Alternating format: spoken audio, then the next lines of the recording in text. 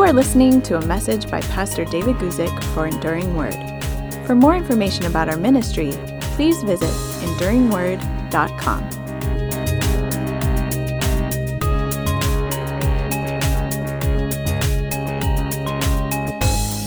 Well, good afternoon, everybody. My name is David Guzik, and if we've never met before, I'm here on the YouTube channel on Thursday afternoons, at least West Coast in the United States time. I don't know what time it is for you in your particular time zone. And at 12 noon West Coast time in the United States on Thursdays, whenever I'm able to. Sometimes I'm traveling, sometimes I'm taking a week off, but we come together here for a time of question and answer on my YouTube channel. I want to give a special greeting to our TWR 360 audience. TWR 360 is that wonderful ministry from Trans World Radio, this group that has been doing such outstanding work for the cause of the gospel for so long, first with shortwave radio, which they continue to do, and then now through their online presence, TWR 360. We're grateful for our partnership with them and that we can have this program broadcast not only from the YouTube page, but also from their website through a link that we have with them. So welcome to our TWR 360 audience worldwide. And to our global audience, just who meets us here on the YouTube channel. Very pleased that you're here. Today is the last Thursday of the year 2022. So this will be the last time that we gather together, and it's been a wonderful year of meeting together on these Thursdays. I do want to thank the people throughout the year who have filled in for me. My friend Pastor Bill Walden from Napa Valley, California, has filled in several times, as well as my friends Lance Ralston, Chuck Musselwhite, and Miles DeBenedictis. They've all been able to fill in at times when I haven't been able to make it, and so it's wonderful that they could do that. What we're going to do in just a moment is get to the questions that we have for today, but I do want to begin by saying thank you so much for your prayers last week for my mother-in-law, Gunnel, in Sweden. She was in the hospital last Thursday when we got together. And to be honest, it did not look like she was going to be able to make it home for Christmas. And look, we're grateful for medical care that we get, but you always got to admit it's a little bit sad to be in a hospital over Christmas when you might be home with family and loved ones. And really, remarkably, beautifully, I'm sure that your prayers as a YouTube audience had something to do with it. God answered prayer, and she was able to come home and celebrate Christmas with the family there in Sweden. So thank you for your prayers. Not only do I want to thank you, but Gunnel messaged us and said that she wanted us to pass on her thanks, and you can continue to pray for her as she continues to recover from home. But praise the Lord, she's on the good track for recovery. Thank you for those prayers. All right, what we're going to do is today, this is just a Ask Me Anything day. We're not going to go to a lead question.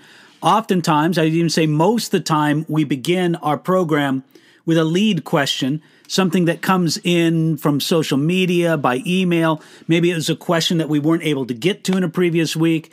But today, we're not doing that. Today, we're going straight to your questions, mostly because I didn't want to take the time to prepare a lead question, to be quite honest. I wanted to get right into it. So let me begin with a question from Sean today, who asks us questions. I have a friend who thinks that he is a prophet. I think he is more predictive about future events, and that isn't biblical to me. What do you think? Well, Sean, I think you're correct in understanding that the biblical idea of a prophet isn't necessarily someone who foretells the future. The way that it's been expressed sometimes, and I suppose this is a fine way to sort of put it, is that biblically speaking, a prophet doesn't always foretell in terms of predicting the future, but he always does forthtell the heart and the mind of God. And I believe that God uses people today with the gift of prophecy. But Sean, I'll have you know, I am very suspicious and hesitant by anybody who would take the title prophet to themselves. Either they would take the title or receive it from other people. Again, I want to emphasize, I am not a cessationist. I believe that the gifts of the Holy Spirit, all the gifts of the Holy Spirit, are for today. And I do believe as well that God speaks through people and that the exercise of the gift of prophecy is valid for today. People can ask me questions on that if they like, that's fine. But in our present day, in the spiritual environment that we deal with, you have to admit, well, I'll just speak from my own experience. Maybe your experience is different. From my experience, just about everybody I've ever known who has taken or accepted the title of prophet has been really weird. And we just don't need that weirdness. So I like to emphasize with people that even though God speaks to people today, and even though God can speak through the gift of prophecy, he has in my life at times, that's not the normative way that we seek God's word and God's will. We seek God's word and God's will through the Bible and just through living our daily life, believing that as we are not conformed to the world and transformed by the renewing of our mind, we will prove what is that good and perfect and acceptable will of God, as Romans chapter 12, verses 1 and 2 says. So the bottom line, just kind of being this, Sean, is that God may, if somebody wants to take on the title of prophet, then they need to be judged very strictly by that title. I would much prefer someone to say this. Sometimes God uses me for the gift of prophecy more than saying I'm a prophet. I think there's a whole different mentality between those two statements. One other thing. I said just a moment ago that I believe that God gives the gifts of the Spirit for today. I would make one exception with that. And even though this is not a gift that's detailed in the New Testament, it is nevertheless a gift that's clearly implied in the New Testament. And that is the gift to hear God perfectly. Friends, the gift of being able to hear God perfectly and understand and being able to transmit God's word perfectly, that ended with the first century apostles and prophets. Now, God speaks, and God can't do anything that's not perfect. So the only way God can speak is perfectly, but for there to be an effective and perfect communication from God through a human vessel, not only does God's word have to be perfect, which it always is, but that individual has to be perfect. They can't add to the word, they can't take away from it, they can't misapply it, they can't mistime it, so to speak. So I do believe that nobody on the earth since the formative apostles and prophets in the Ephesians chapter 2, verse 20 sense, the foundation for the church given to us in the New Testament, nobody since then has the gift of prophecy or the gift of being able to, let me rephrase it, nobody has the gift of being able to understand and transmit God's word perfectly in what we would call an inspired sense, in the same way that the New Testament and the Old Testament are given to us. There is nobody who is speaking authoritatively and perfectly to the church as a whole. That ended with the apostles and prophets, even though I do believe that there's a place and there's a purpose for the gift of prophecy today. So I hope that helps you, Sean. Let me go on to the next question from Galen, who asks, if I don't have an unleavened wafer grape juice, can I take communion with, say, even a piece of bread and milk or regular cracker, or perhaps even coffee if that's all that I have? Galen, that's a good question. And I think what we're talking about is both the ideal and then the less than ideal. Now, let me tell you, ideally, communion, the Lord's table, is celebrated in the community of God's people, such as on a congregational level, and it's celebrated with bread and wine, or grape juice is acceptable. Look, most wine of the ancient world was considerably watered down. You could get drunk drinking wine, but you just had to work at it a lot harder than in today's alcoholic environment with alcohol content in wine today. So I think grape juice is a fine substitute for wine. Ideally, that's how you're taking. Now, we can't always do the ideal. Maybe somebody can't go to church for whatever reason, and they can't receive the Lord's Supper, communion, the Lord's table in the community of God's people. Well, they can certainly do it at home. And ideally at home, you're also doing it with bread. Now, there is a debate. Some people insist that if we take communion, the bread has to be unleavened. I don't think that that's a requirement, but it's certainly not wrong to do it with unleavened bread. You have the bread and you have the cup, that is the wine or the grape juice or whatever somebody would use with that. Well, if you don't have bread, maybe you could use a cracker. If you don't have wine or grape juice, maybe you could use a substitute. Now, that's not ideal. That's not the way it should be done if you can do different. But if that's all you have, then that's all you have. There are some people who believe that it is sinful for people to receive communion at home without the supervision of an ordained minister. I have to say, I don't share that opinion.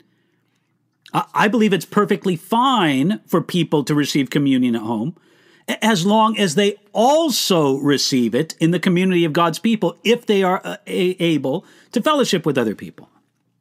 I don't think that communion at home or as an individual replaces congregational communion unless by necessity, but it can be a fine supplement to it.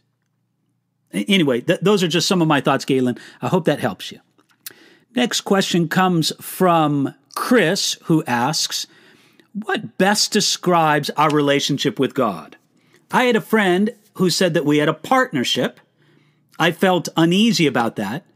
Is it a slave, master, spouse, or child-father relationship? Chris, I can answer your question pretty directly just by simply saying, yes, it's all of those. All of those are included.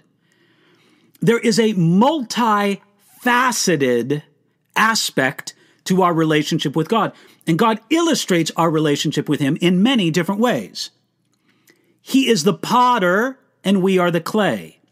He is the shepherd, and we are the sheep.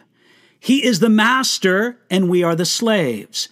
He is the father, and we are His children.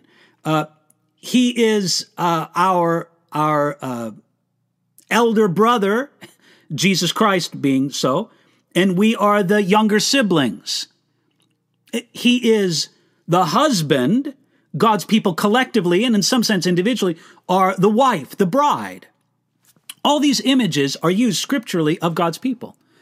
So we can't limit it to any one particular illustration, but we just need to kind of take them as a whole and learn what we can from them. There's sort of a different dynamic present in each one of these relationships, something we can learn from. We learn something from the way God describes His relationship with us as He being the potter and we being the clay, even though the clay doesn't have much of a relationship with the potter. We learn something from the relationship of God being the shepherd and we being the sheep, and then in all these different relationships.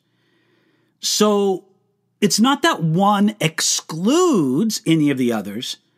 These are like just different facets of a beautiful gem that we can look at and fills out the whole picture of who God is and how God loves us.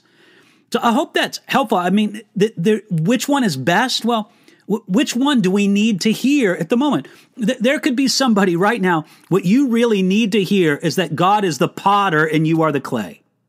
And there could be somebody else. What you really need to hear is that God is your father and you are His child.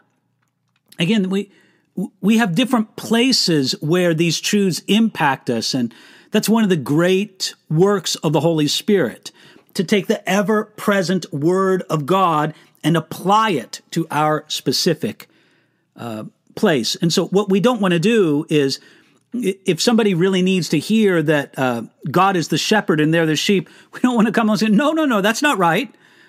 God is like your husband and you are like His bride. No, well, you see, the two don't contradict each other. So again, I hope that's helpful for you there, Chris. Next question comes from Daniel. how do you read Zephaniah chapter 3, verses 6 and 7, specifically verse 7, where it seems as though God is surprised that his people did not learn from his judgment of the surrounding nations and repent? Zephaniah chapter 3, verses 6 and 7. Let me read that to you. I have cut off nations, their forces are devastated. I've made their streets desolate with none passing by. Their cities are destroyed. There is no one, no inhabitant.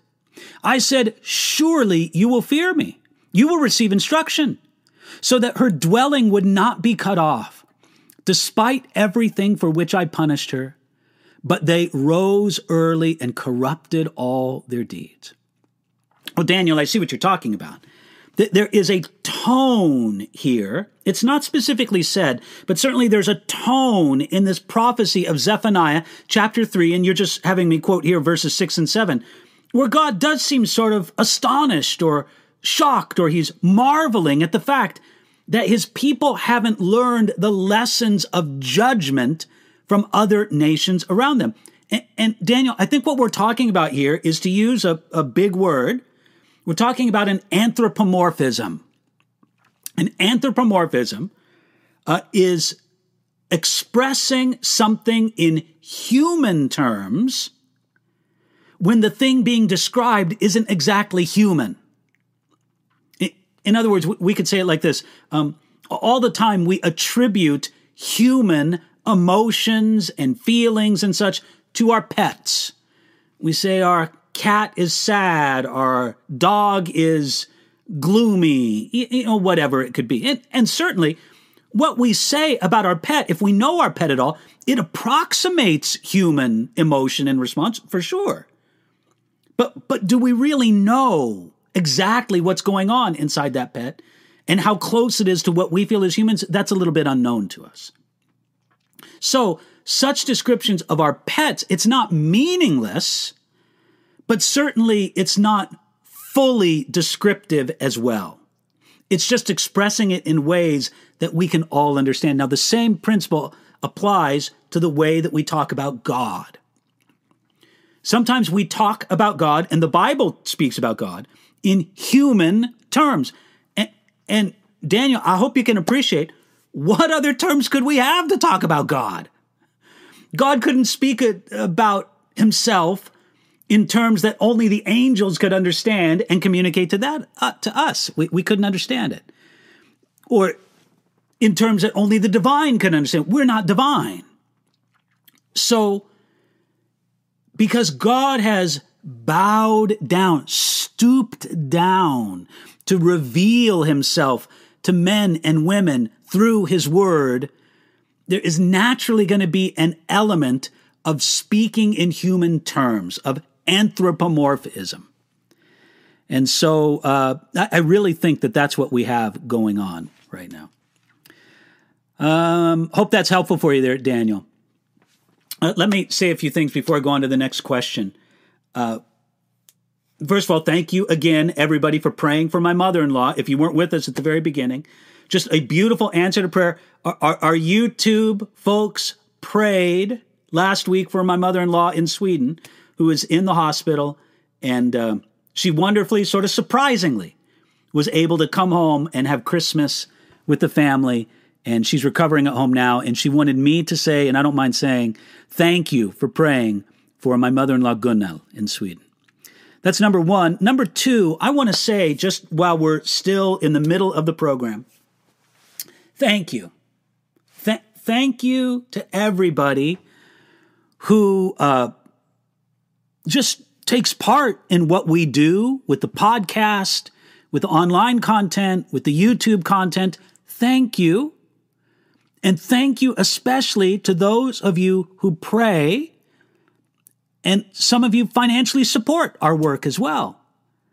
You know, the work of Enduring Word is to disseminate, to publish, to put out materials helpful for evangelism and discipleship globally, and absolutely free as much as possible. Now, we made a video, you can check it out here on our YouTube channel, sort of a 2022 report. And I'm not going to go into the details, but I would just please recommend to you, maybe we can put the link in the details, or maybe Devin can throw up that link in the side chat. Our year-end video that I put up just a few days ago, I really would want you to see that. I want you to see some of the amazing things that God is doing in and through this ministry, which just seeks to get out good Bible materials to a global audience in as many languages as we can. And our translation work accomplished a lot in 2022. And we hope to accomplish even more, God willing, in 2023. So check out that video. Thank you for your prayers. Thank you for those who are able to financially support. It's just a big help. It's a blessing. So anyway, I wanted to make sure I said that. And check out that year-end video. Okay, let me go to the next question here from Alicia, who asks, have you ever felt like life is so hard? How did you deal with those feelings? Alicia, yes, I have felt that at times. And one of the difficulties in dealing with those feelings, with those thoughts, and helping others to deal with those feelings and those thoughts is that they can come from so many different sources. Look, let's face it. Some people are just born with a personality or a disposition that makes them more likely to feel and think that way. Just people have different personalities. Isn't it wonderful? Isn't it amazing? Sometimes it's not so wonderful because sometimes people have unpleasant personalities or personalities that seem to be something of a burden. But we all have different personalities, and some of this can be just a matter of personality. Some of it can be a response to maybe ways that people have sinned against us, maybe ways that we have sinned and gotten ourselves into trouble. Sometimes these feelings that life is so hard have to do with physical things in our body. Maybe a sickness, an illness, or maybe just something's a little bit out of whack. Sometimes these feelings are very temporary. Sometimes they last a long time. So, Alicia, I've definitely had such feelings. And all I can say is I find comfort in the Lord. Now, I'm a little cautious when I say that. Not because I don't believe it, not because it's not true. It is absolutely true that I have found great comfort in the Lord. But sometimes people hear that and they think that what we mean when we say that is, here's some magic, Jesus dust that is just sprinkled over your problems and everything's better. There's really nothing like that.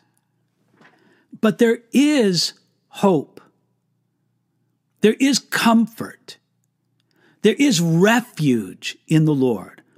And again, oftentimes God's answer isn't to take away all our problems. Sometimes he does that. Praise the Lord for it. But there's other times when God's answer is to give us greatest strength to bear up and maybe even to thrive under the problems. But listen, Alicia, I know what you mean. And all I can say is that, well, I try to follow the command of Scripture to be anxious for nothing, but in everything, in prayer and supplication, with thanksgiving, make your requests known to God. That's in Philippians chapter 4. Again, I'm not trying to say that that's a magic formula that takes away all your problems instantly. No, not at all. But it's giving me some peace in the middle of a storm, the ability to just hang on by my fingernails just a little bit longer, or to just receive God's kindness and goodness in the midst of a difficulty. Alicia, don't feel despair. We've all been there. Even the people that you look at and you think that they have very little reason to feel discouraged. Oh, they deal with discouragement. It's not always a rational thing at all. So look to the Lord, draw near to God, seek Him in the basics, prayer, His Word, speaking with others about the great things of God, fellowship with other Christians if you're able to. These are foundational things that, again, I want to stress, I'm not trying to say at all that these take away every problem, but they give a foundation from which we can deal with our problems. And then you know what we need sometimes? We need more rest. We need more refreshment. That's what God did for Elijah when he was very down, very discouraged, didn't think he could go on. God had him sleep and eat some good food. Sometimes that's the most practical advice we can get. So I hope that's helpful for you there, Alicia. Let me go on to the next question from Rosemary, who asks, I know the Bible says to lay hands on the sick to be healed or for any deliverance. Is that always necessary? Rosemary, no, it's not necessary. And the laying on of hands to pray for somebody should also not be viewed superstitiously, as if there were like some power in the hands, some electricity or something like that. No, it's really a picture biblically of I'm trying to think of the right word here. It's a picture biblically of sort of sympathy and connection. In the Old Testament, at sacrifice, if you were going to sacrifice a bull, let's say, you would lay your hands on the head of the bull and confess your sins. You were sort of transferring your sins to that animal. Now, God forbid when we lay hands on somebody, we're transferring our sins to them. But what you're talking about is a sympathetic connection there.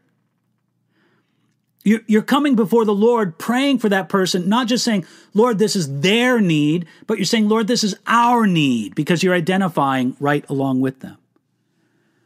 So it's wonderful, it's good, it's a biblical pattern, but it should never be viewed in a superstitious or a strange way, if that makes any sense to you. Next question comes from Jordan. Jordan asks this: there's a lot of racial tension in the world today, animated political disputes and complex issues.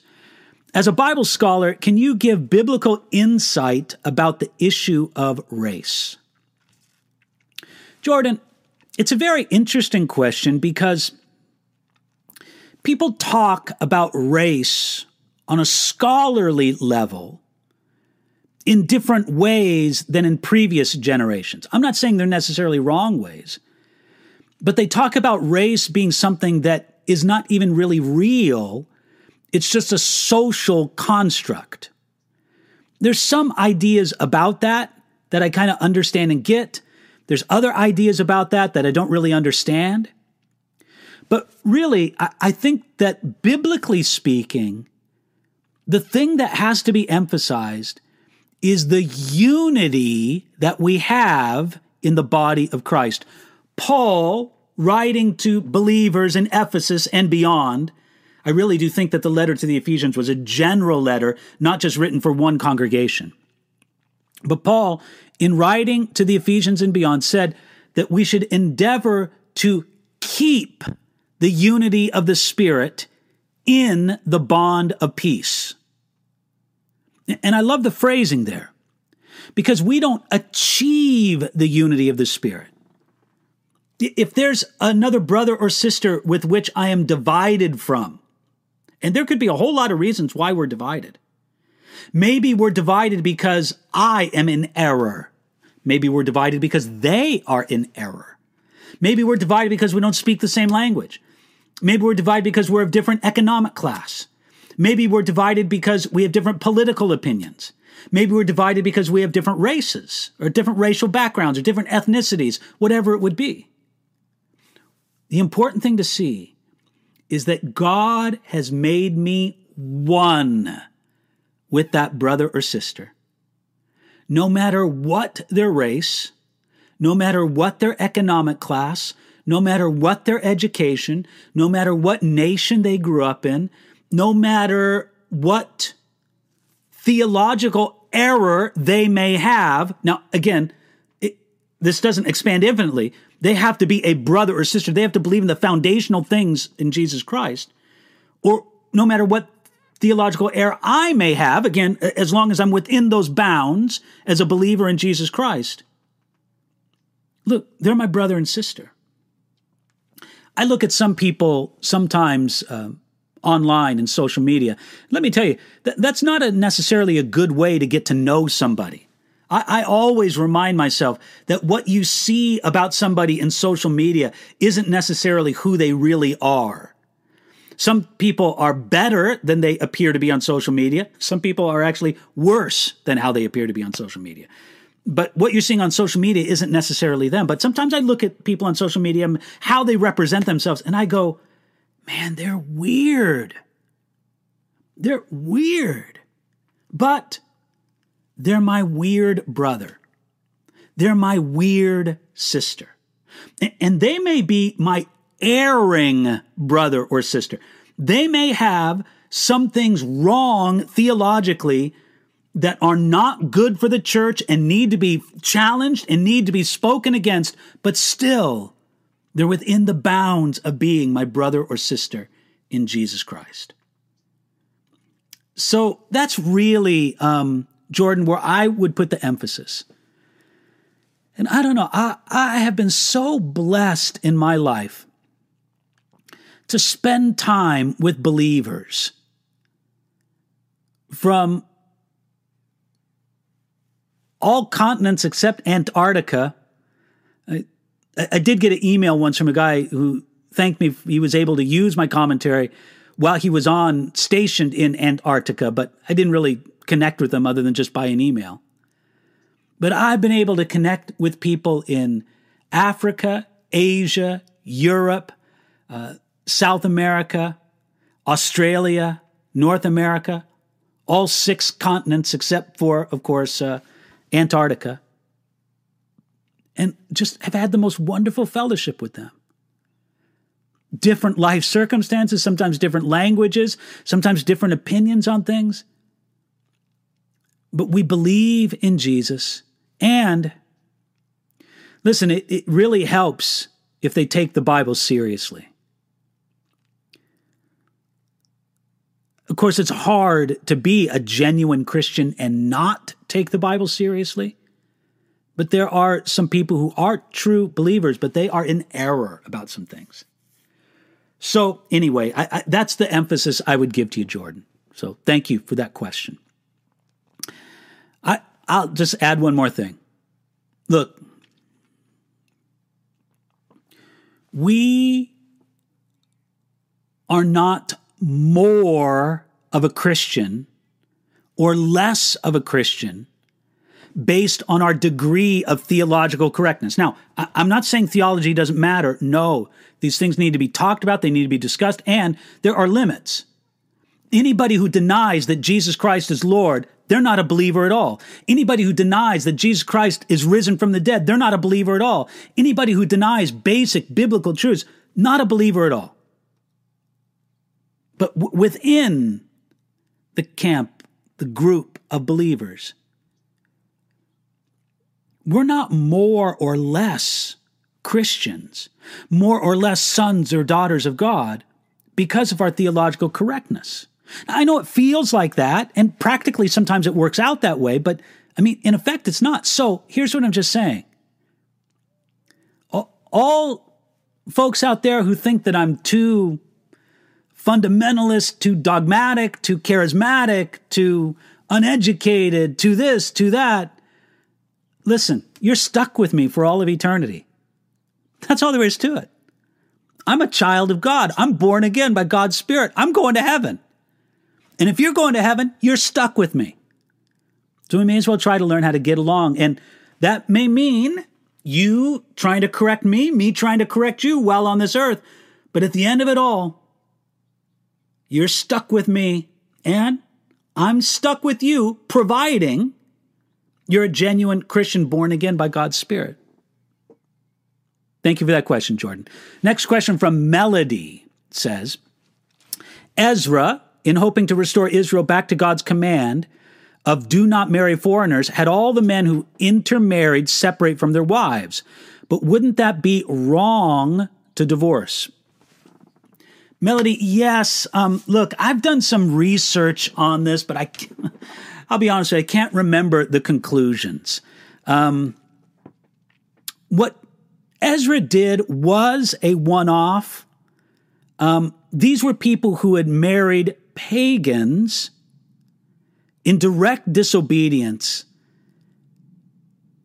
And so I think just a different standard was applied to them. I don't think that this gives us a pattern for which to follow.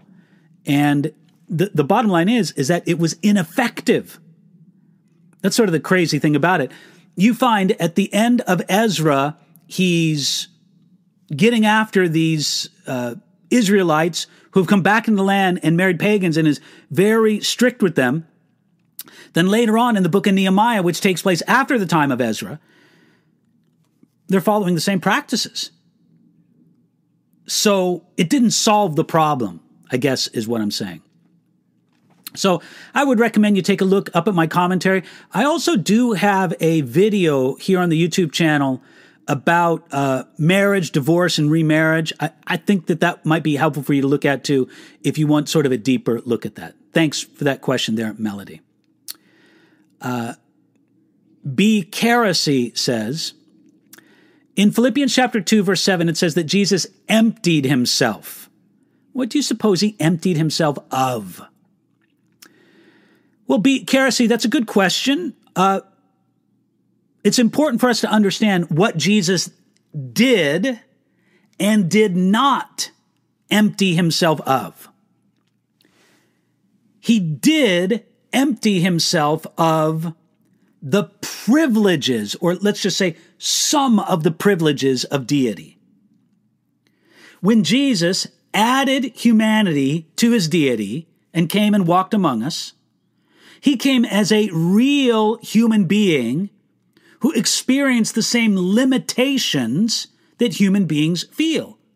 Now, it wasn't because Jesus had to feel that. In his divine nature, he would have never felt those things, but setting aside those privileges, he experienced them. So, the Bible says, he that keeps Israel neither slumbers nor sleeps, Jesus became tired and slept.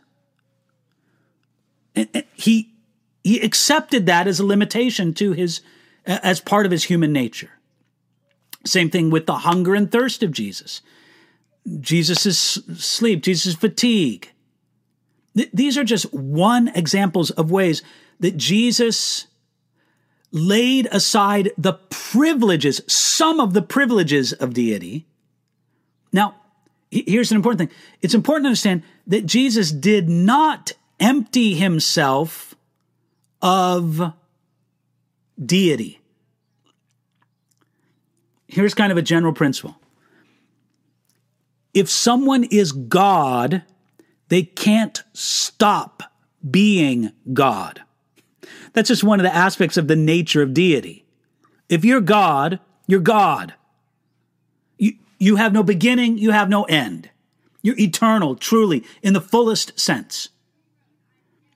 So, you can just simply say from that Jesus never stopped being God.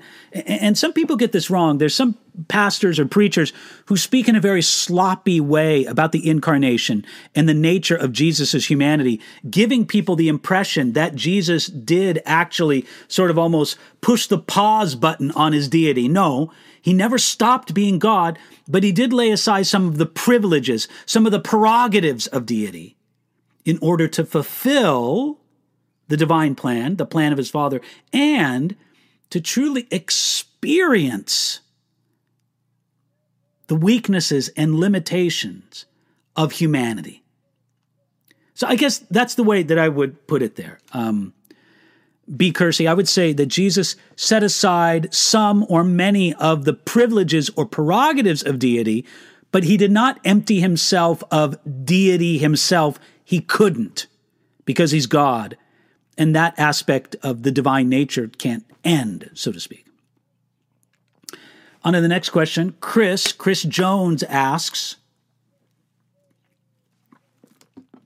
Is belief in hell a major or minor issue?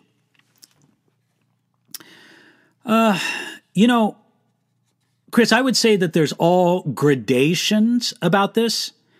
And I would put a belief in hell sort of on the middle scale. It's not minor. Look, what we understand about hell really relates to what we understand about divine justice, about God's right, God's prerogative to judge, about many, many things are tied up in this idea of what divine justice is. It also affects our evangelism.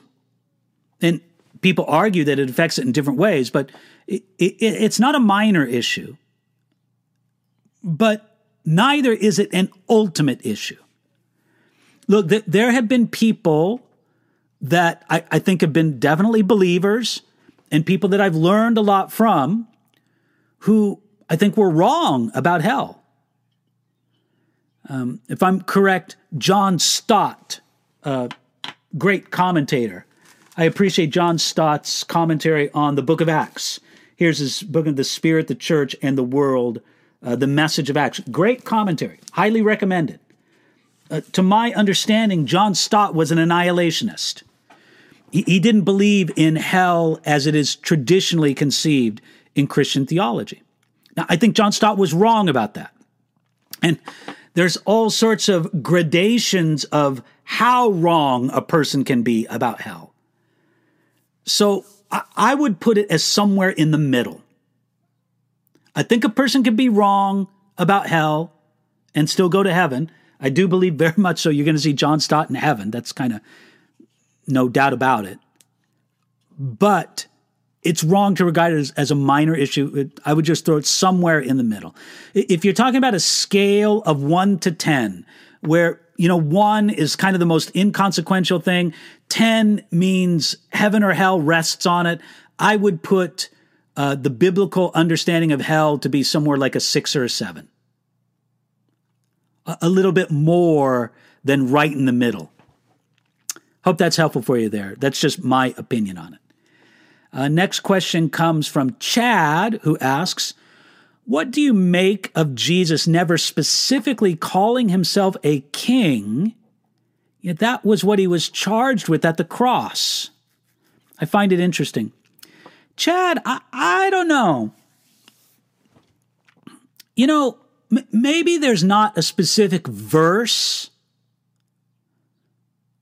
where Jesus says, I'm a king, but it's hard to get more specific than what Jesus said to Pontius Pilate when Pilate directly asked him, are you a king? And Jesus said, my kingdom is not of this world. In other words, I have a kingdom. I am a king. It's just my kingdom is not of this world. I am a king, just not the kind of king you were expecting. When Jesus received praise on the triumphal entry, those hosannas were charged with sort of a political atmosphere. They were receiving Jesus as king, Messiah and king. So I think Jesus was, as you point out, very careful with how he presented his kingship. Mostly because many, not all, but many of the Jewish people of his time had a very, I don't know what you want to say, worldly idea about what Messiah the King would be and do. For them, number one on their list, for many Jews, not all of them, but many of them at that time, the number one thing that Messiah the King would do is boot out the Roman oppressors. And matter of fact, that's kind of how you would know he was the Messiah. The one who boots out the Roman oppressors, he's Messiah and King. Well, Jesus didn't come to do that in his first coming. So Jesus was admittedly cautious about how he presented his kingship. But when he was directly asked if he was a king by Pilate, he was careful in his answer, but he did not deny. He said, I have a kingdom, and it's not of this world. Kind of staggering to think that above the head of Jesus was that statement, Jesus of Nazareth, King of the Jews, written in Hebrew or Aramaic, Greek, and Latin, so the whole world would know. So if there was any reservation on Jesus' part with that open declaration of kingship, it was because of the misconception of what that kingship meant in the minds of many of the Jewish people of that time. Next question comes from Second Exodus, who asks, are you familiar with the second Exodus teaching? Instead of the rapture theory, we will experience a second Exodus greater than the first. I'm not familiar with it. So I guess maybe I'll make it a point to look that up online and see what I can find. I'm not familiar with this teaching. So that's something for me to look up, but no, I really can't speak to it because I'm not familiar with it. But thank you for that. I take it just from your username that you have an interest in this, and maybe I'll make it a point to do a little bit of research on that. Tyler asks the question, are selfish or self-righteous thoughts that pop up in your head a sin, or does it become a sin when you linger on those thoughts? Well, Tyler, really, we have the distinction between temptation and sin. You know, we really do have choice about what we think about. And there are thoughts that pass through our heads that are sort of presented to us as a temptation. And it's really up to us whether or not we will take those thoughts and hang on to them, and whether we'll hold on to them. That becomes the sin when we choose to do that. So I would put selfish and self-righteous thoughts in that same general category. To linger on those thoughts is really the manifestation of sin. When we choose to hold on to them and to sort of, so to speak, turn them over in our minds. Let me go to the next question here from Let It Slime, who asks, in regards to the speaking of tongues in a church gathering, if it is being done incorrectly, contrary to what is written in Scripture, how would you recommend us to bring it up to the leadership? Well, Let It Slime, I would just say bring it up humbly, but with your Bible open, and say, hey, elder, pastor, congregational leader, I'm not quite sure on this. Can you explain to me why we have public proclamation in tongues without even the attempt or the hope of an interpretation? It's just sort of let it rip and out there. And this doesn't seem to be according to biblical order from what I read in 1 Corinthians 14. By the way, I would recommend my commentary to you on 1 Corinthians 14. I think that I do a fairly thorough job of walking through that specifically and how that might work in a church meeting. But I would bring it up humbly. I would bring it up directly. Now, in some classic Pentecostal theology, I'm not saying all Pentecostal theology, but in some parts of Pentecostal theology, they make a distinction between speaking in tongues and one's prayer language. And this is what they would say. They would say, well, speaking in tongues is regulated according to 1 Corinthians chapter 14 and any other passage. But your prayer language is not regulated. You can just let that rip anytime. I believe that that is an artificial and wrong distinction. I don't think that distinction exists in the Scriptures.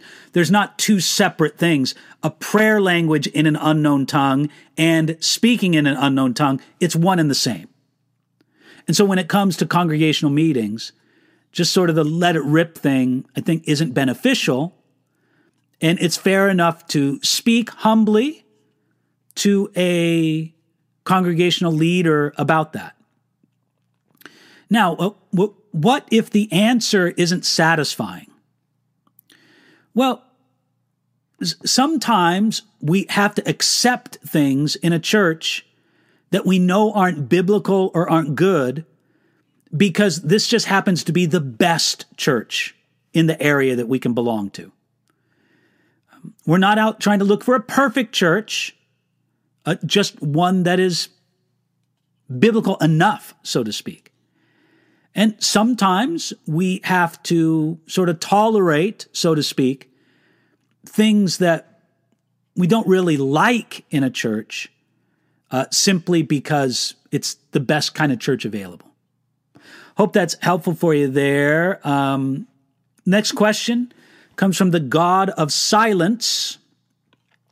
What is the difference between pride and progress, arrogance and truth? Well, I don't know what the difference is between pride and progress.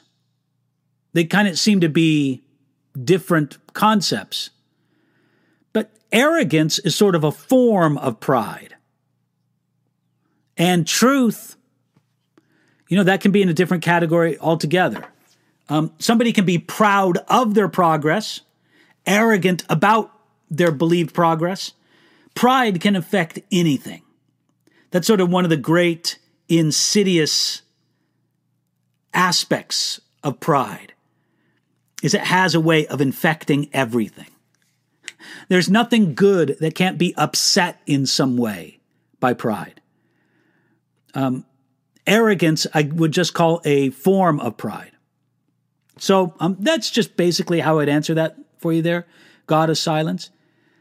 Julie Gregory asks, why don't most Protestant churches nowadays keep the fourth commandment? I'm not saying keeping commandments will save us, but when our hearts are right with God, shouldn't we be obedient to all 10 commands? Well, Julie, I think what you're speaking of there are different ways that different groups have numbered the 10 commandments, but I think what you're talking about there is the Sabbath day. And why don't more Protestant churches nowadays keep the Sabbath day as a commandment of God? Julie, the most direct way that I could say this is because we're not required by God to keep the Sabbath in the way that it was kept under the Old Covenant. The Bible specifically says, in Colossians especially, but also intimation of it in Hebrews, that the Sabbath rest is fulfilled in Jesus Christ. And there's a very real sense in which every day for the believer is a day of Sabbath rest, a day when we cease from the works of attempting to justify ourselves and we rest in Jesus Christ as his person and work has justified us by faith. Colossians specifically says that the Sabbath was a shadow and the substance is found in Jesus Christ. Now, that doesn't change the truth that God has designed us to need a Sabbath, something I'm not very good at. But, Julia, I just want to, I'm not trying to call you out or I guess I am challenging you a bit on this, but there is not any substantial difference between the 10 commandments and all the Mosaic law. We can't be saved by keeping the 10 commandments, and I know you're not trying to say that we could be. And the 10 commandments do provide important moral guidance to us, but every one of the 10 commandments is reinforced in the New Testament except for the Sabbath day, where instead in the New Testament it said, let no one judge you in regard to your observance of festivals or feasts or new moons or Sabbaths, because these things were a shadow of what was fulfilled in Jesus. Now, we are certainly free in Jesus to keep the Sabbath. There's a Christian group that goes by the name the Seventh-day Adventists, and they're very strong on keeping the Sabbath, Saturday, as the Sabbath, as their seventh day, and they're very firm on that point. All I can say is, God bless them. We are free in Jesus. And so because this is not a point of moral obedience that is reinforced directly in the New Testament, the Sabbath law is not binding upon believers in the same way that it was upon people under the Old Testament law. So that would be the best answer I could give you there, Julie. Let me add one more thing. I think it would be good if there was wider observance of the Sabbath. We lived as a family for 7 years in Germany, and one of the things that we had to get adjusted to in Germany is that for the most part, all businesses and shops and stores are closed on Sunday. There's a few exceptions, a couple days a year, but for the most part, on Sundays, the only thing that's open are restaurants and gas stations. Pretty much everything else is closed. You can find a pharmacy, of course, here and there, but even though there's not many of them. So coming from an American culture where it's like 7 days a week, 24 hours a day, some kind of store or shop is open, it's buy. That was kind of hard for us. How can we go to the grocery store on Sunday if it's not open? It was an adjustment for us to begin with. But man, after a while, it was awesome. There was something wonderful about a culture that slowed down and stopped. Now, they don't do this in Germany out of any great zeal to keep the fourth commandment or the law of God. No. That was something rooted in their past traditions. Today, being largely secular, it's really more a matter of trade unions and labor laws. But nevertheless, it's still a good thing. So I'm not anti-Sabbath. I'm just trying to be real about the level to which it is required for believers under the law. Okay, let me get on to the next questions here. Amy asks, could you upload your lectures on Spotify as well? I've been trying to play them on the go. Amy, to my knowledge, we do have a lot of content on Spotify. I don't know if it's all up there, but I think we do. Search for Enduring Word. And please, Amy, if you can't find certain things that you want on Spotify, I almost said Sabbathai. That's not that. The last question was about Sabbath. If you can't find questions, material you want that you know we have, but it's not on Spotify, contact us and we'll get busy about putting it up on Spotify. We want to be on as many platforms as we can. Hudelezo asks, is God still rejecting people? Well, Hudelezio, it depends what you mean by that. God is still judging people. Romans says that the wrath of God is revealed from heaven against all unrighteousness. God does not approve of sinful, rebellious, defiant behavior, and judgment can come as a result of it. Now, if you call that God rejecting people, fine, but God's arms are open to everybody who's repentant. To all who will repent and believe, God's arms are wide open. God will reject no one who repents and believes in who Jesus is and what Jesus has done for them, especially what Jesus has done on his work on the cross and in his resurrection. Next question. I'm kind of getting through these quickly. DNG Ministries says, it seems like a lot of the body is being led recently to do more house churches, study groups, instead of going to established churches. What's your opinion on this? DNG Ministries, I would say it this way, is that the Bible says that an important part of the Christian life is fellowship, communion, koinonia with other believers. And that should be happening in a Christian's life. Now, again, I understand there may be all sorts of reasons why for certain people at certain times it's impossible for them to do that. Or let's just say very difficult for them. I understand all that. But we just would say that's not ideal.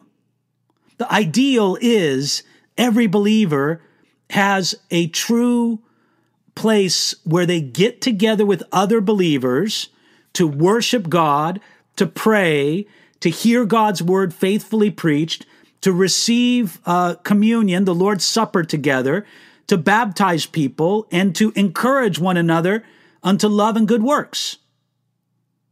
That's something for every believer. That's just sort of the New Testament. Paul never did evangelism without also planting churches.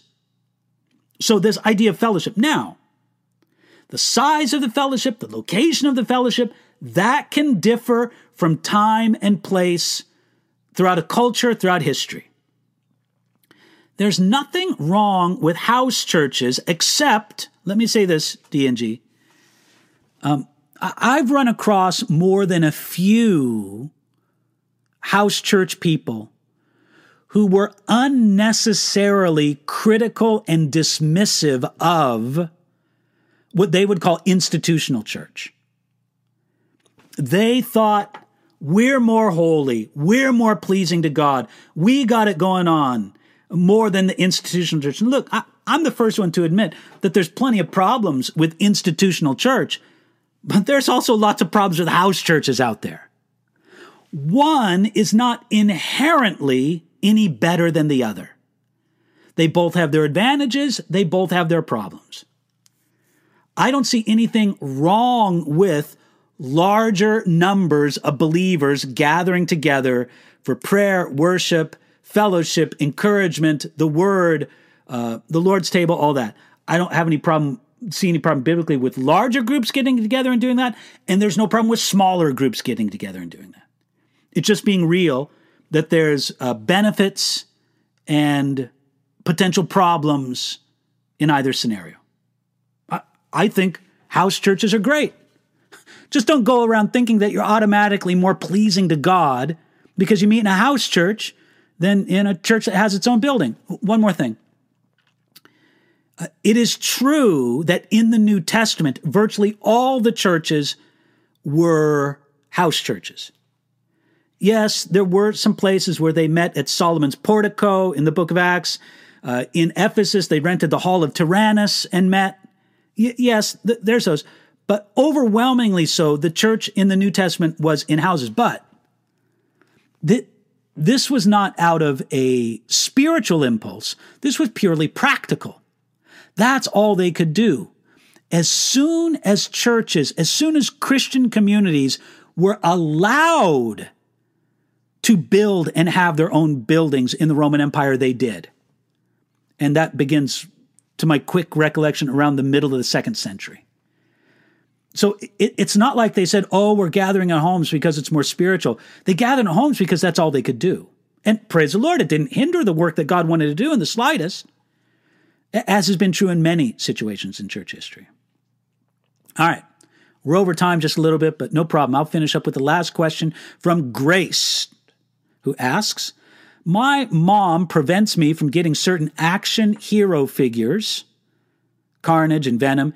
She thinks that it opens doorways to demonic influence and minimize suffering in human life. Your thoughts on this, please? I'm using my mom's account. Well, Graced or Graced's son or daughter, I don't know if you are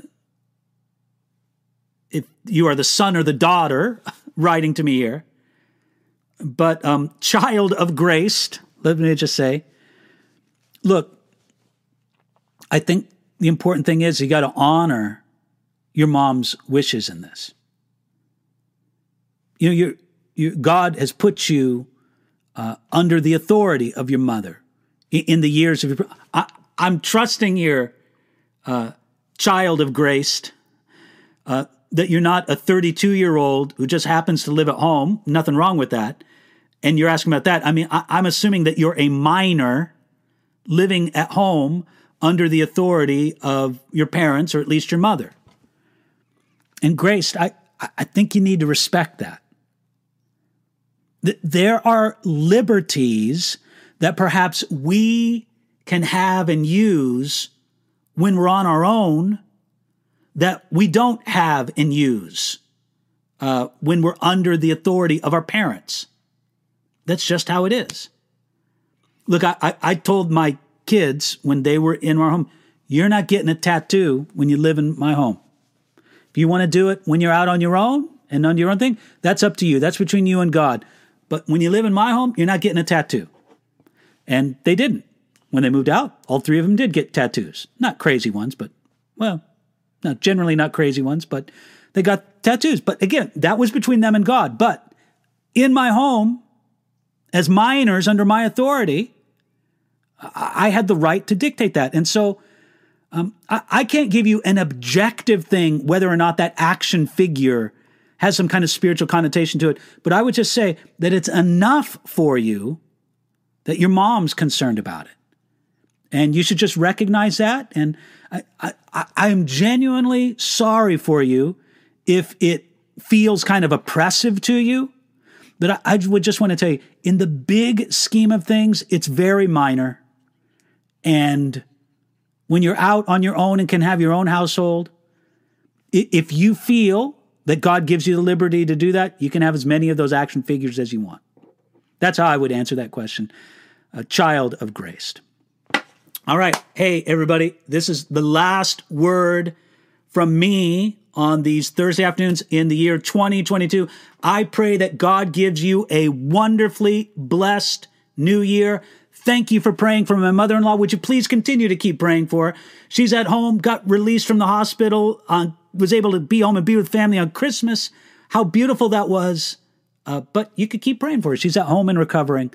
Her prayers for her are appreciated. You just say, Lord, pray for David's mother-in-law in Sweden. Her name is Gunnar, if you want to pray for her.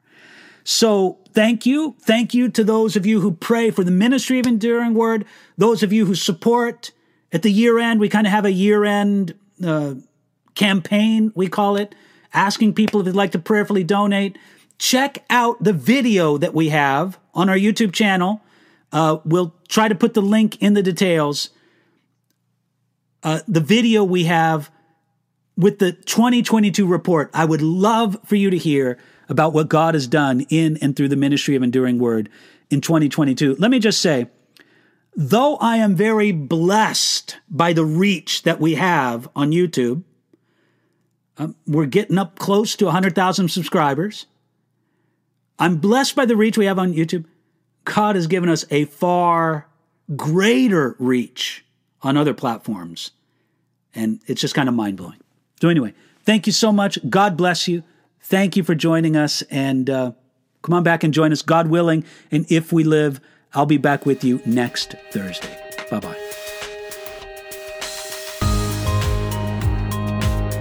You've been listening to a message by Pastor David Guzik for Enduring Word. For more information about our ministry and how to grow in your relationship with Jesus, please visit enduringword.com.